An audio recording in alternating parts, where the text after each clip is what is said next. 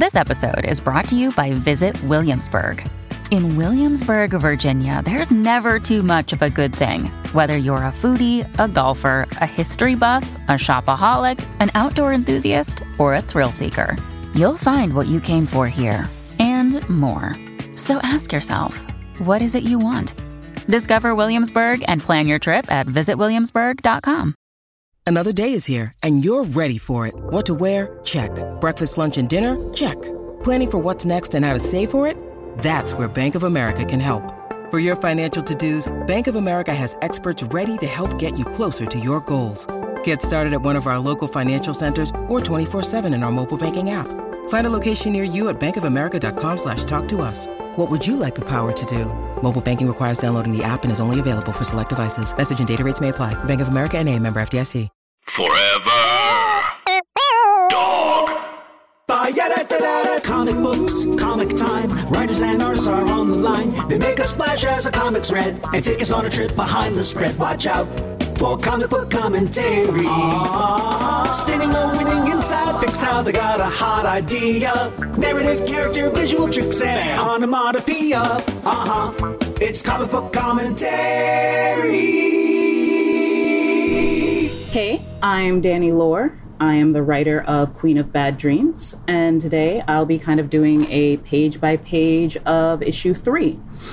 I'm really fortunate. This is my first complete miniseries being published by Vault right now, and there's an excellent team attached. We've got Jordi Perez is the line artist, absolutely phenomenal to work with, as is Vlad Kelly, our colorist, and Kim McLean, the letterer. I could not ask for a better crew of people to kind of help bring together this very weird, occasionally trippy story. So kind of why I wanted to kind of go through this issue in particular is I think that a lot of the other issues are a little kind of, I guess, flashier, wilder, and I kind of wanted to go through what was very intentionally this almost quieter, almost more normal dead middle issue. It's a 5 issue series, if you were not already aware. It introduces one of, if not probably my favorite character in the story, as well as kind of ramping up a lot of the themes and kind of being very kind of straight up with the dynamics of this world in a way that I really enjoyed dealing with and enjoyed seeing how the rest of the team brought to life. We can kind of start, I guess, with the cover. Both logo and cover design is by the absolutely phenomenal Tim Daniel. If you don't know who Tim is, he is probably one of the best logo designers in the game right now. Just every logo that he does for Vault and for other people's projects is just absolutely phenomenal. There's just such a great sense of the vibe of the story in it, and the way that he incorporates elements of the story itself. For example, the kind of cool, thorny kind of vines on the side are pretty representative of the crowns, quote-unquote crowns, that the inspector judges wear that help power and strengthen their abilities through the course of their jobs. If somehow you're just listening to this and you haven't really gotten a chance to go through the larger story itself, the inspector judges exist in this world where people with psychic abilities can very frequently accidentally pull out sometimes objects, sometimes people, sometimes creatures from their dreams. And an inspector judge's job essentially is to go in, track them in the waking world, discover kind of what their deal is, whether they're capable of existing as independent people or if they're purely looping into whatever they were in the dreams, whether they are just kind of stuck in that loop and they don't have full what's called agency, or if they are capable of being cognizant and existing in the real world.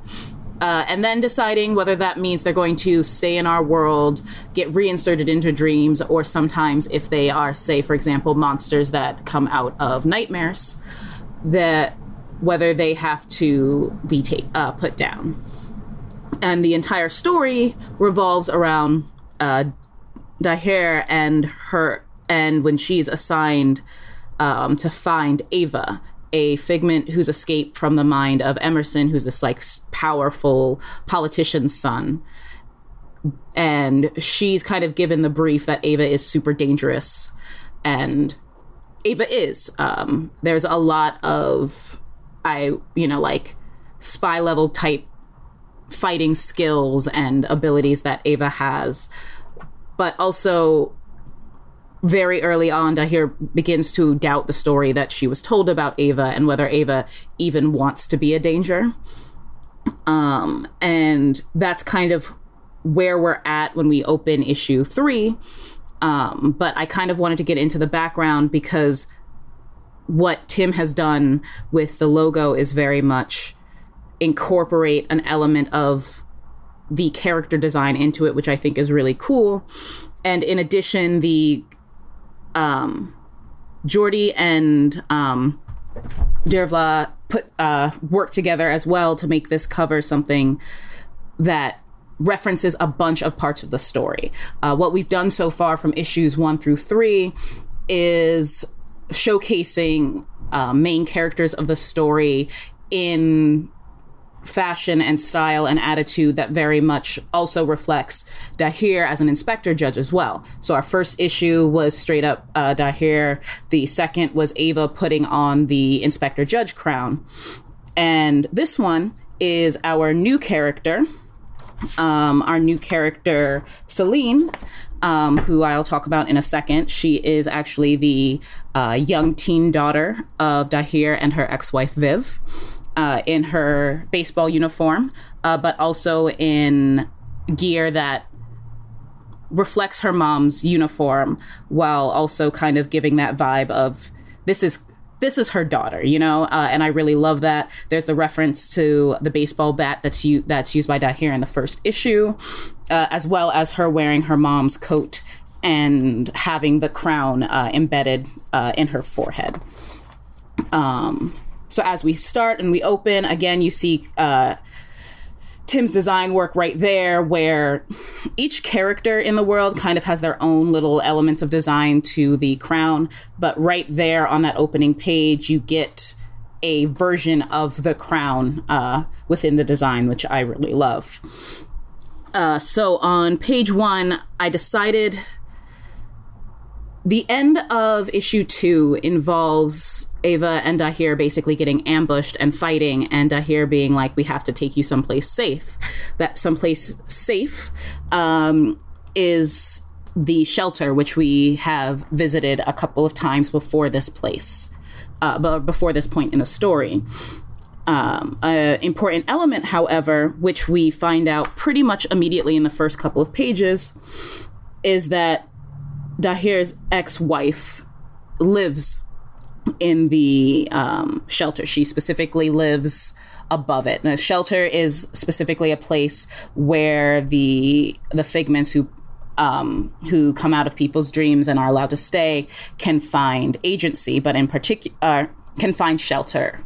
Hence the name. It is a safe place for them. We mention on the first page a law called the FPA, which is part of why they decide to take Ava here.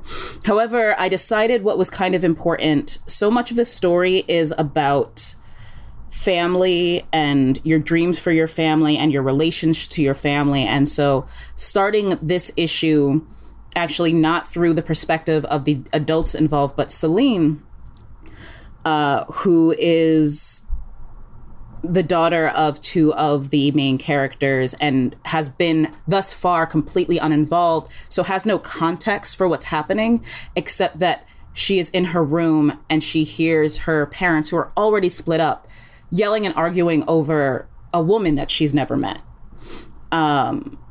and Dahir, and mostly she hears Viv, her parent that she lives with, kind of trying to lay down the law with Dahir and being like, you can't keep treating this like this is your house when we haven't been together for years. I think they haven't been together for about 12 years at this point. So it's been a bit. No, they've been divorced 5 years. I have like this whole sheet of math. I am very bad at math, which is very funny because some of the things in this story and the timeline become important kind of around the math of like when Dahir and Viv met versus when they got married. It's important to me, even if you don't necessarily see the numbers on the page, and I kind of have to keep it consistent. So what I actually do in times like that while I'm working on the project is I've got a Post-it note or something that has those notes. So I've had a single Post-it about the math of their relationship just stuck on my wall for quite a while now. And that's kind of how I keep in track, because honestly, if you expected me to keep numbers in my head, I use words, I don't use numbers. One of the things I particularly love about this page is kind of what happens when you're working in comics as opposed to prose, because I kind of do both, which is that you can give kind of a short description to an artist and kind of go back and forth, and it becomes something kind of really sweet and delicate. And one of the ways that this happens from the first page here is that I really wanted to show who this family was, but through the pictures that are on the walls. So for me, I love how the first picture that you really see in panel 2 as Celine goes down the hall. I don't think I actually listed this one in like my script, but it's her parents getting married, and this happier time. And then you also get, throughout, you get baby pictures, the pictures of Celine on sports teams getting messy and dirty, just really like being a teenager. And it's important because it's such a different contrast to Ava. That was really important to me in this story, as you'll find out as I kind of flip through the pages, that Ava and Celine have shared traits and shared things in common. And it's what is important is the support they got. And so the visuals of the support and this loving family, even if they're not together, was really important for me to show. So at the end of page 1, yes, we're only at page 1, my apologies, we get to see Celine come in to the middle of the argument, just seeing these women here, her 2 parents and Ava, who she's never seen. And that's very much at the point where she misunderstands the whole situation. And it is a difficult thing for her because obviously her parents are arguing and there's this other grown woman involved. And she makes the mistake of thinking that this is Dahir's new girlfriend or new woman in her life. And obviously this, for a young teenager, is a very it's a traumatic way to find out, and that's what she's processing. And at the same time, we see, we go back to Viv's captions. So Viv, Dahir's ex-wife, narrates the majority of Queen of Bad Dreams. This kind of gives you a narrator who knows the protagonist Dahir significantly better than I think Dahir wants to accept or understand, because she's been through this woman at her best and through her worst, and they still love each other deeply. They just haven't been able to make it work, in strong part because of Dahir's job. And it was very interesting because I think the very first draft of this script, Dahir was the narrator. And with talking with Adrian Wassel from Vault, who's just the most phenomenal editor to have on my first book. We've really had to get to have a lot of really interesting conversations, a lot of which tied in deeply to this issue in particular. And we wanted to find, as like we were discussing, we decided we wanted to find a different voice for the narrator, something that gives you more options than necessarily the protagonist, because there's a lot of times where you have a narrator's voice, and if it's the protagonist, then you have to question whether their perspective is the right perspective to tell, and also then whether, okay, is this caption necessary as a caption, or should they just be saying it in a scene?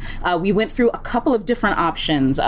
There is a version of script pages that I will never show anyone, I think, in which West told the story. And while I love West, they weren't quite the right person to tell it, because I think that they are a little bit, they're too much of a mentor. And this is just one of those things that you kind of have to think through when you should if you're going to have a narrator who has like a literal specific caption voice, because that's something that not every comic needs, right? Sometimes you can just tell the story without that voice. If you're going to do it, you have to make conscious choices throughout each step of the process. Why am I choosing this voice? Why is this person the important person to tell the story? And so what we ended up doing, with it being Viv, is it gave us a really interesting angle, because then it seemed very natural that Viv is telling the story to Celine at a later date. Both the parts that she was there for from Viv's own perspective and the parts that she wasn't. I kind of like the vibe, the idea that since this has happened, Viv has maybe told it to her a few different times, but it's that kind of thing where it's such an important moment in your life and in your family's life that you keep asking for the retell. And each time you tell it, or it gets told to you, you ask about another detail, another part, and you're trying to put together what parts of the story change over time, due to just memory being memory versus what you remember what you remember versus what your mother remembers, And because so much of this issue involves Celine, I got a chance to really have Viv wrestle with the fact that that is who she's telling the story to. That she gets to admit to her daughter, who is getting older.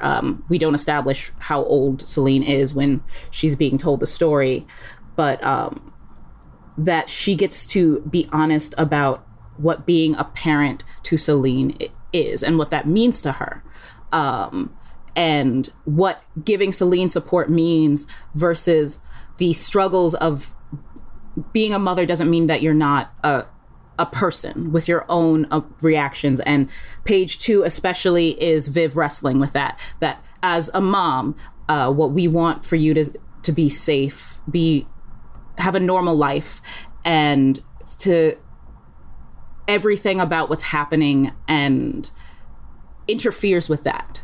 And it makes Viv angry, but there's only so much anger that she feels comfortable showing in front of her daughter, because again, they are co-parents, and that kind of interaction between Viv and Daher is such a messy place for Celine.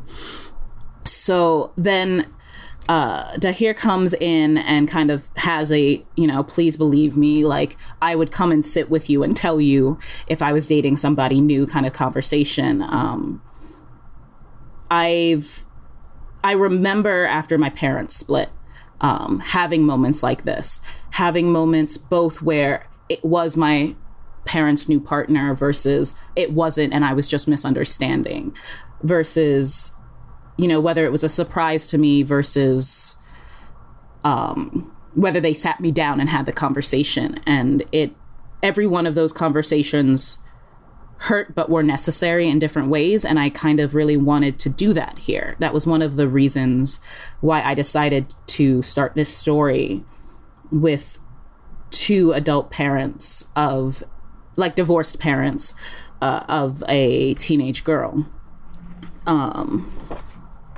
So as we go on page 4, We get a bit, again, of the clash between the relationship between Dahir and Viv being exes versus Dahir and Viv being Celine's parents, where Viv in the captions is like, you know, this, I don't talk badly about your mom, you know, like, I know that I try really hard to be really great and, you know, keep my emotions about the divorce away from you, but that's impossible. Adrian and I talked about this a lot, just that kind of moment of, you can't hide it. You think you can, and it's really painful and difficult for everyone involved. As we go on, this issue in particular wrestles with motherhood on multiple levels. And so showing Dahir and Viv messing up and this misunderstanding, and then seeing how Dahir comes in and still tries to take care of Celine was really important to me as a place to start here. You know, that these are parents who have messed up, but that doesn't mean that they're bad parents.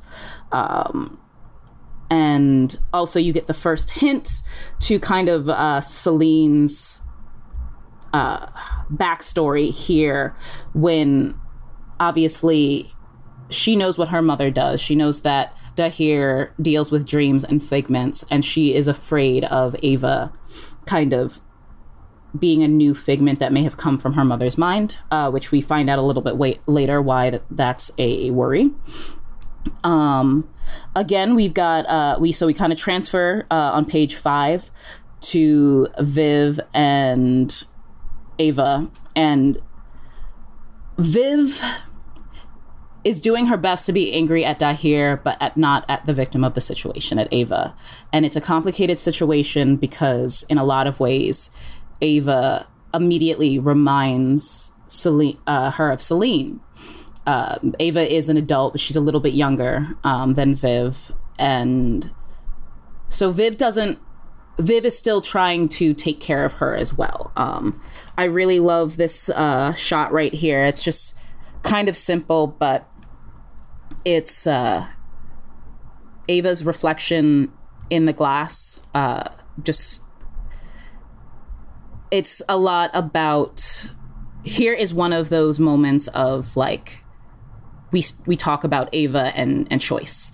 So Ava discovers that the Figment Protection Act, the FPA that was mentioned earlier, means that the shelter is a sanctuary place. Figments can be questioned there, but they can't be dragged back to the Morphean Annex, anything like that. Viv is essentially a social worker specifically for Figments and an advocate. So that's why, while they're trying to figure out what's going on, Dahir is like, you'll be safe here. And Ava is just like, so I could have just been here and it would have been fine. But as Viv points out, that means that she still wouldn't be free. You know, that if they didn't deal with the current situation, she would just be stuck there. And is that really what she wants to be doing with herself? They kind of go over a little bit more of the same on the next page, where they're talking about helping Figments, you know, just kind of figure out who and what they are in our world, and all like the weird paperwork and therapy stuff that might deal with. Because one of the things for me, this started out as like a weird kind of short story when I originally conceived of this. And the nice thing about being able to make it into a comic is that you can have more world building, you have more space. And the truth of the matter is that if Figments were real, if we were dealing with people who exit dreams, there's a bureaucracy around that. And there's so much of the story is about the fact that there is the bureaucracy of that, and then there is the trauma of that. And kind of how that parallels how much women, and especially women of color, are allowed to navigate our world. And I really wanted to establish this world, even when you have this action conspiracy drama story on top of this very kind of action story, that there are structures in place to support them, because I think it's very easy to make a cool what if world, and then not go, okay, cool, but what happens when a Figment is sitting there traumatized because this world is so much different than theirs? When you need mealtime inspiration, it's worth shopping Kroger, where you'll find over 30,000 mouth-watering choices that excite your inner foodie. And no matter what tasty choice you make, you'll enjoy our everyday low prices, plus extra ways to save, like digital coupons worth over $600 each week. You can also save up to $1 off per gallon at the pump with fuel points. More savings and more inspiring flavors make shopping Kroger worth it every time. Kroger, fresh for everyone. Fuel restrictions apply.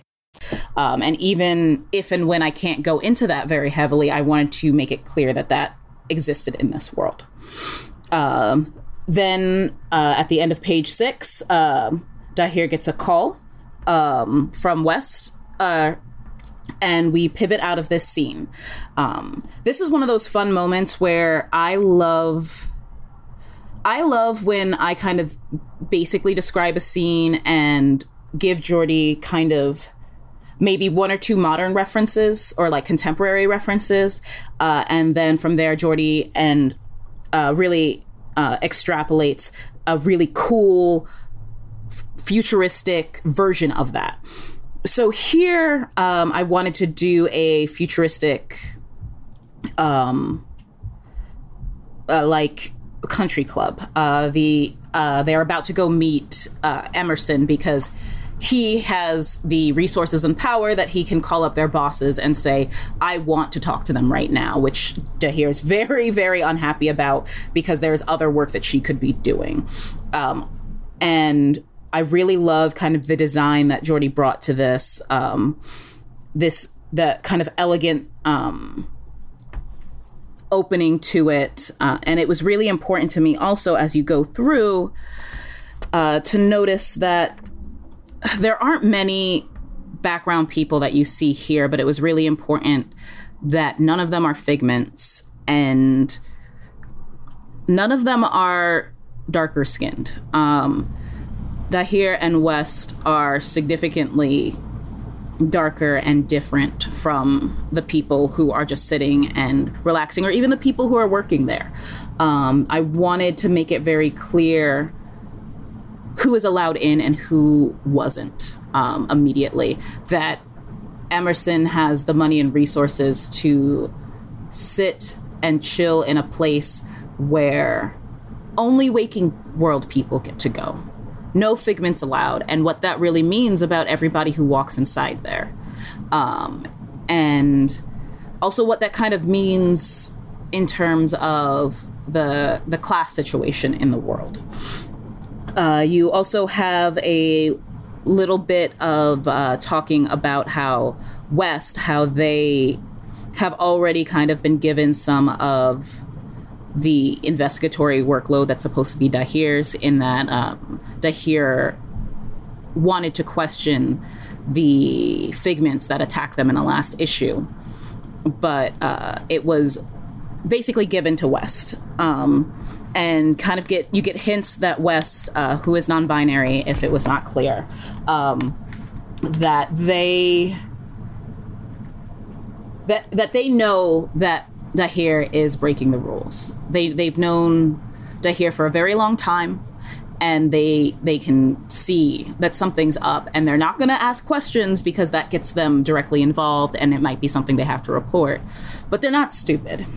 They are trying to, and they do this a lot because West is very much a mentor to Dahir, to warn them about the political game that they have to play as inspectors and as being part of the Morphean Annex, especially when Emerson is the son of one of the most powerful councilwomen in the city.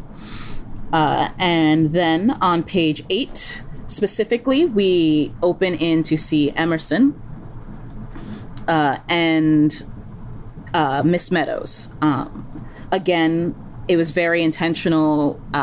The tennis references, that kind of class kind of like indicators with them. But also, I really like this kind of like half, 2/3 page splash in particular, because if I remember correctly, one of the references I really wanted for this is, I don't know if anyone listening has watched Layer Cake before, Layer Cake is one of my absolute favorite movies. But like the big high goal, like the biggest indicator of wealth and power is whoever's kind of sitting at the head of the table at like in these couple of like country club scenes, and that feel of opening in to that kind of wealth and the private room in the country club, you know, like that kind of beat and moment. And especially since for Emerson, this is kind of him marking territory.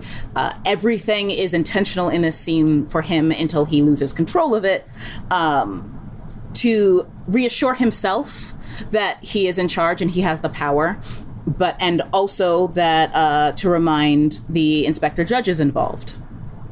One of the first things he does here is his partner, Miss Meadows, brings up tennis, and they start talking about sports and who played what.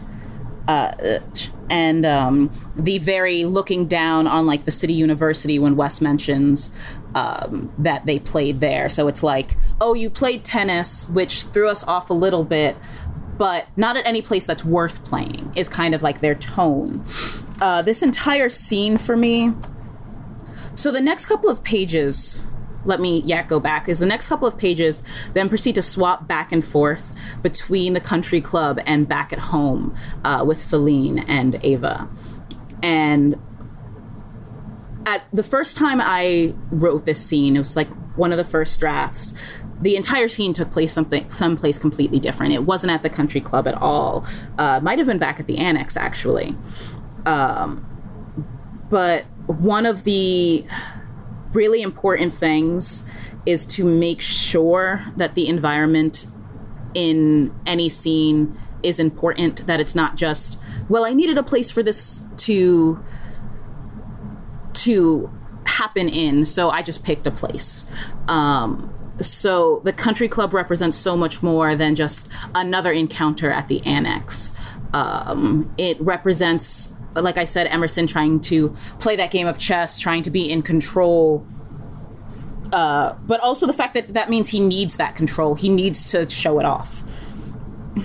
And it's really interesting for me because when I started writing this scene and kind of fills in between, especially in 10 and 11, it was a lot of the editing of the dialogue of this scene happened in conjunction with that big university scandal and like the pay for test scores and placement stuff. And it happened, and then suddenly all my struggles with where this was going to happen and how Emerson was going to act just very much kind of vanished. It was just very clear, almost within like 10 minutes of hearing, because I'm like, that's who Emerson is, right? Emerson is this very rich man whose ego, power, confidence, and entitlement all comes from his mother's name. It all comes from who his family is. And it's very intentional that we get no indication that in this story that he's done anything to establish himself. We never hear what he does professionally. We never hear, that he has his own business. We get to see his dreams in earlier issues where he fancies himself like a future, like basically a future president, a Kennedy type. But that's only in his imagination. And everything about this scene is about that dude, is about the fact that, not to this extreme, obviously, but I've had this conversation with this guy who has to prove to himself that the person that he knows is not even necessarily poor, but less rich than he is not as good as he is. And that kind of became the Axton University, like, kind of, it's not quite a gag, but it is, because the fact, like, on one page, he says Axton, 3-4 times? In one bubble, he even refers to himself as an Axton person, like, twice. Kind of the idea that this is his identity, and his identity is better than yours. But at the same time, we have this parallel to back at home, Ava going back to remember that wall of pictures and seeing and getting to talk to Celine one-on-one without the parents there for a bit, and seeing Celine's perspective of Dahir as a parent and how protective Dahir is, and how much the two of them are involved in each other's lives. But it also, at the same time, gives Dahir this kind of moment to be able to snap back. She lets Emerson kind of go on how he's so much better because he's an Axton man and he did all of this and he's so much better. But then, as it turns out, she went there. She went to Axton and she got full ride scholarships off of sports and academics. And she was older than him, so also he can't even use the usual, like, well, my family paid for you, kind of defensive retort. And this was a weird kind of moment to write for me because I wanted to give Dahir that punch moment. Pardon the pun. You'll see why that's a pun later. But I wanted to give her that moment, that quip of being like, no, I am better than you. But it's really important for me to kind of also state that I don't necessarily think she needed to be all the things that she listed here in order to be worthy in this scene.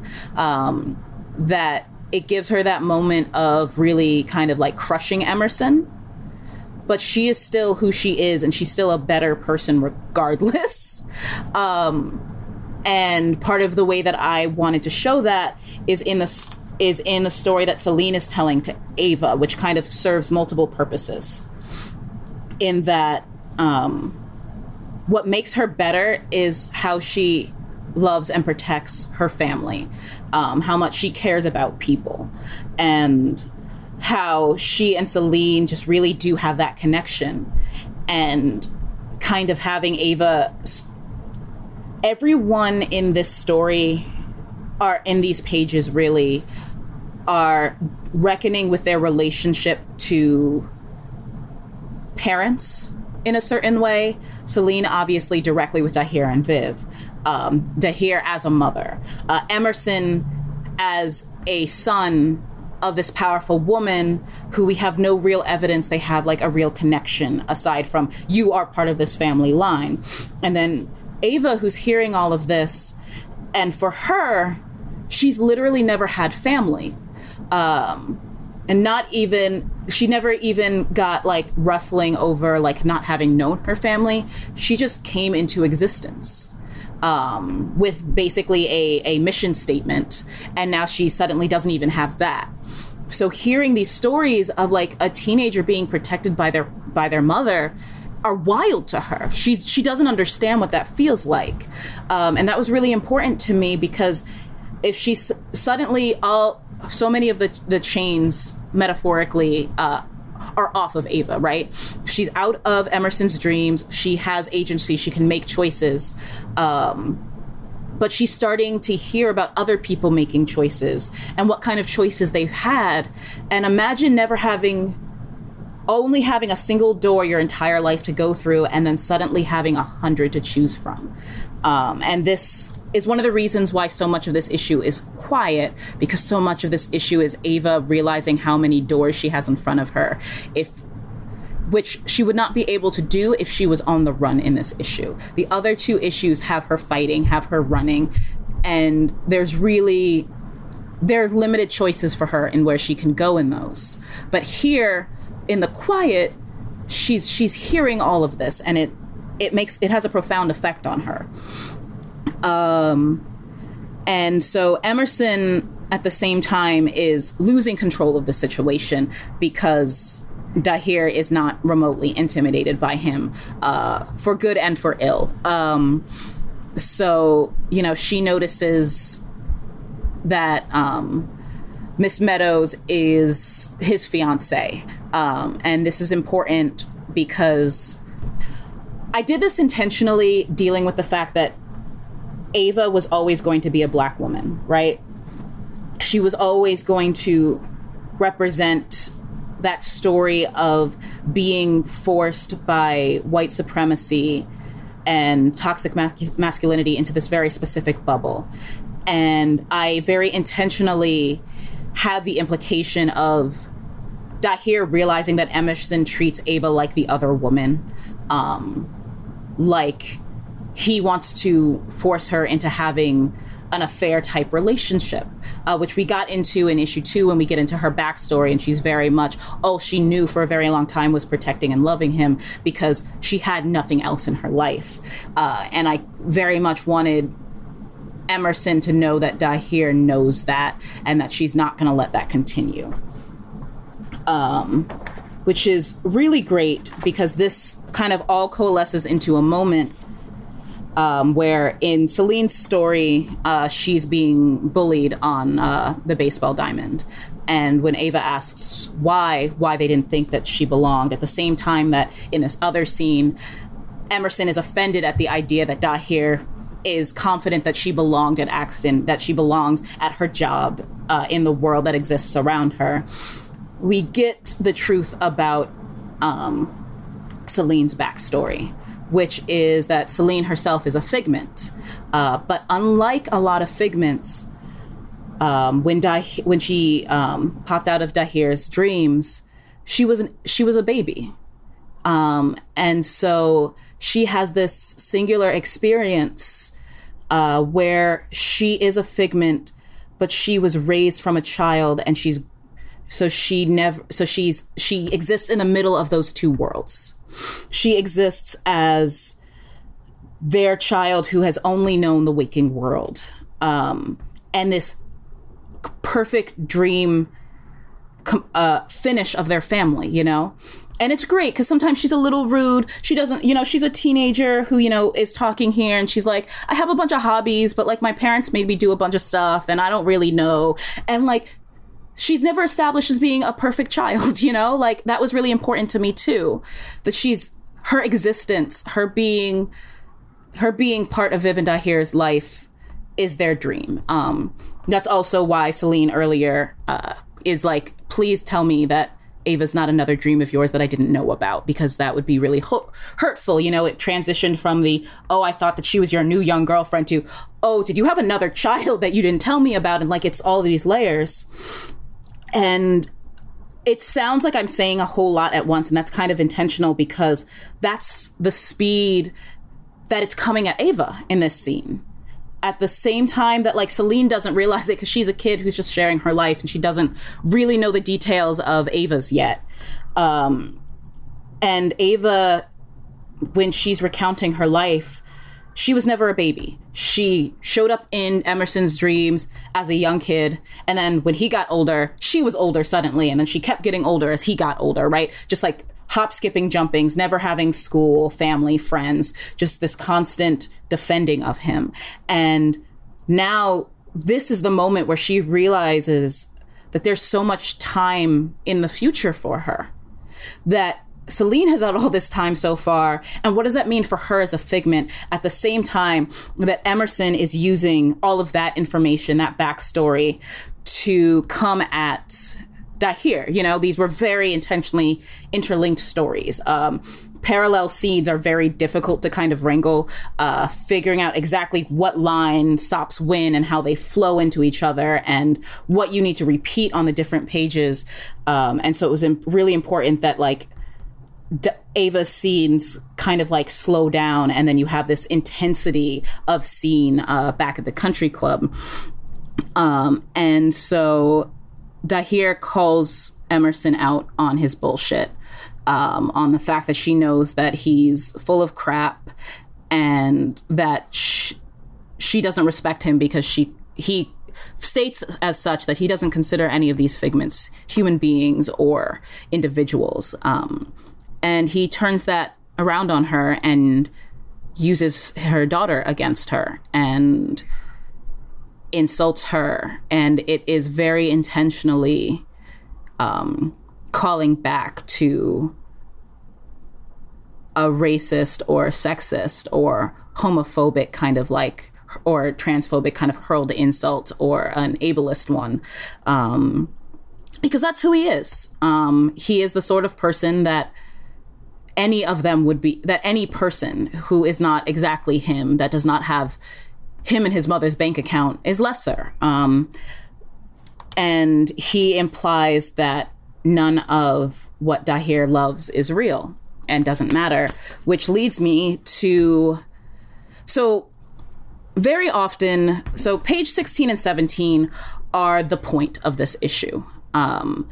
The most important pages to me here, and especially I think 17 is one of my favorite pages that Jordi has ever done, and what Dervla and him do in terms of the contrasting colors and the yellows and the pinks, I really love. This is what both stories are coming to. The fact that Dahir has just had enough.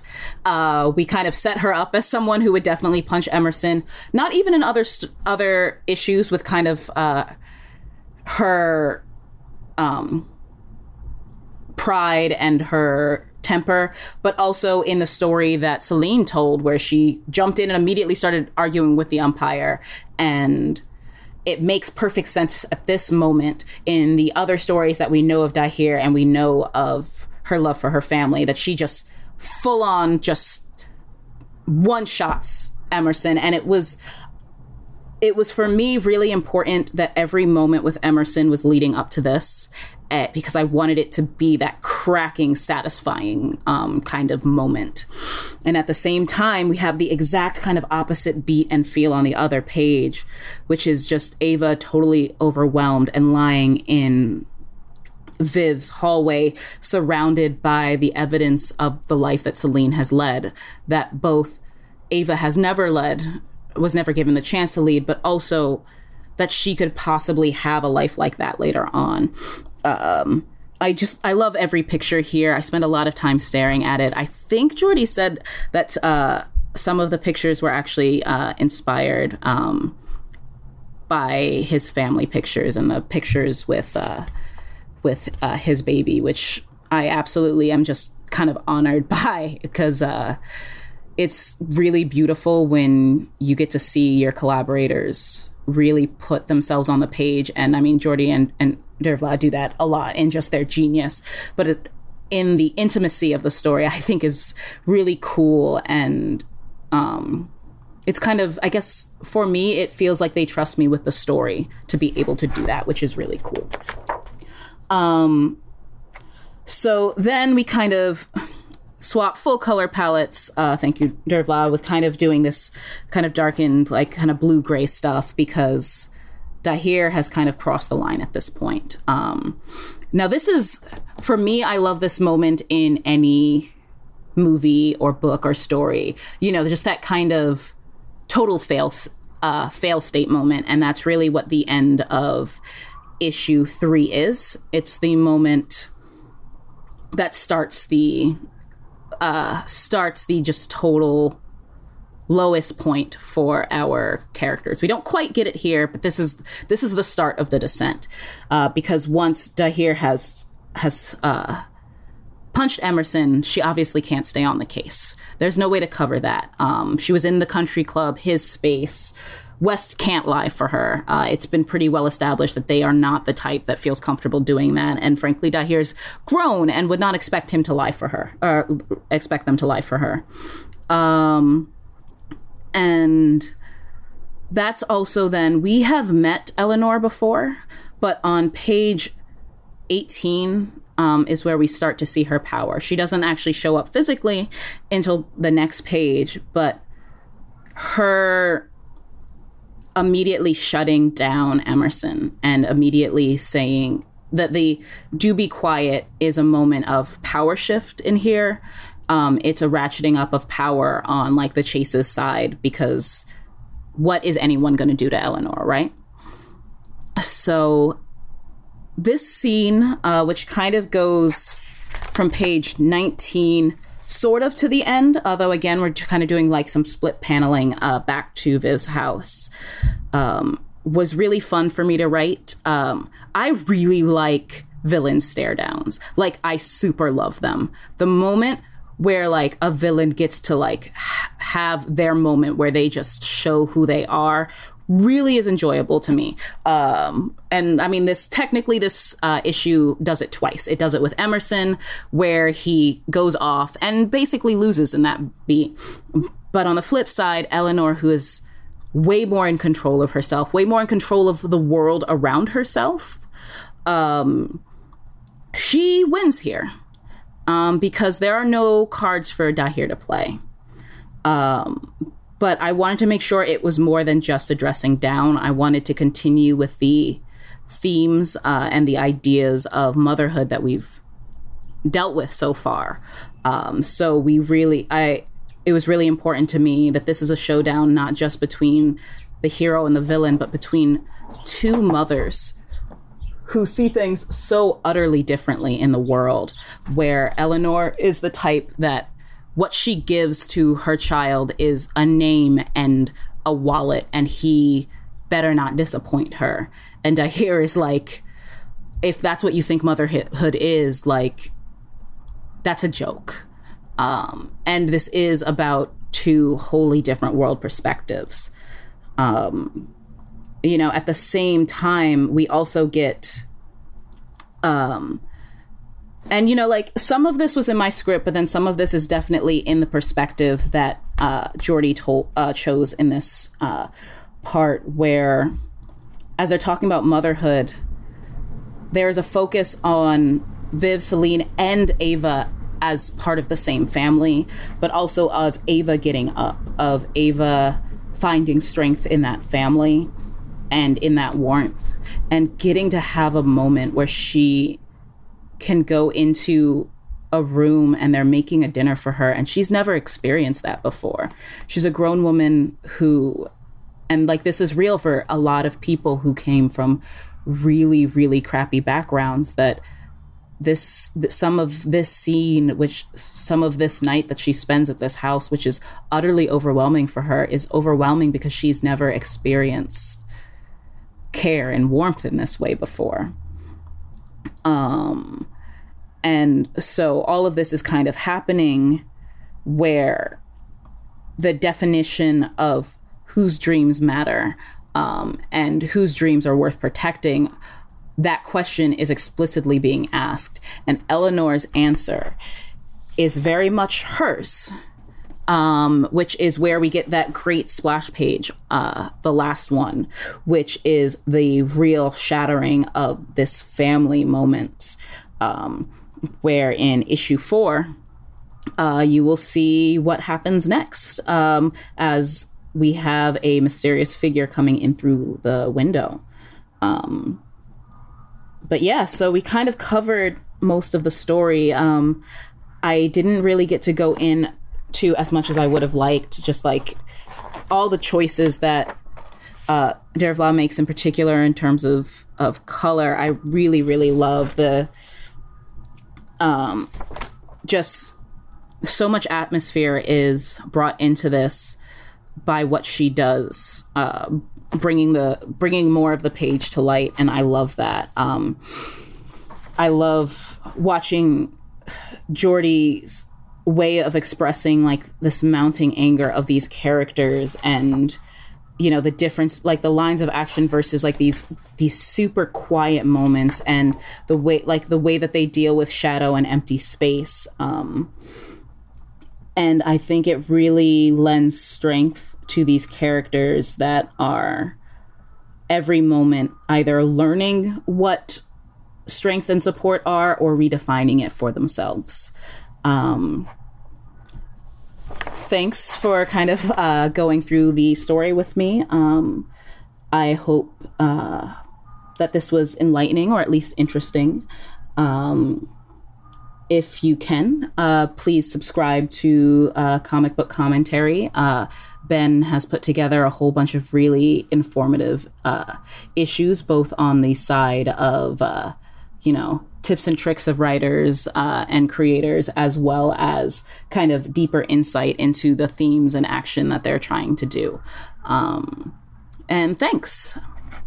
Forever Dog. This has been a Forever Dog production.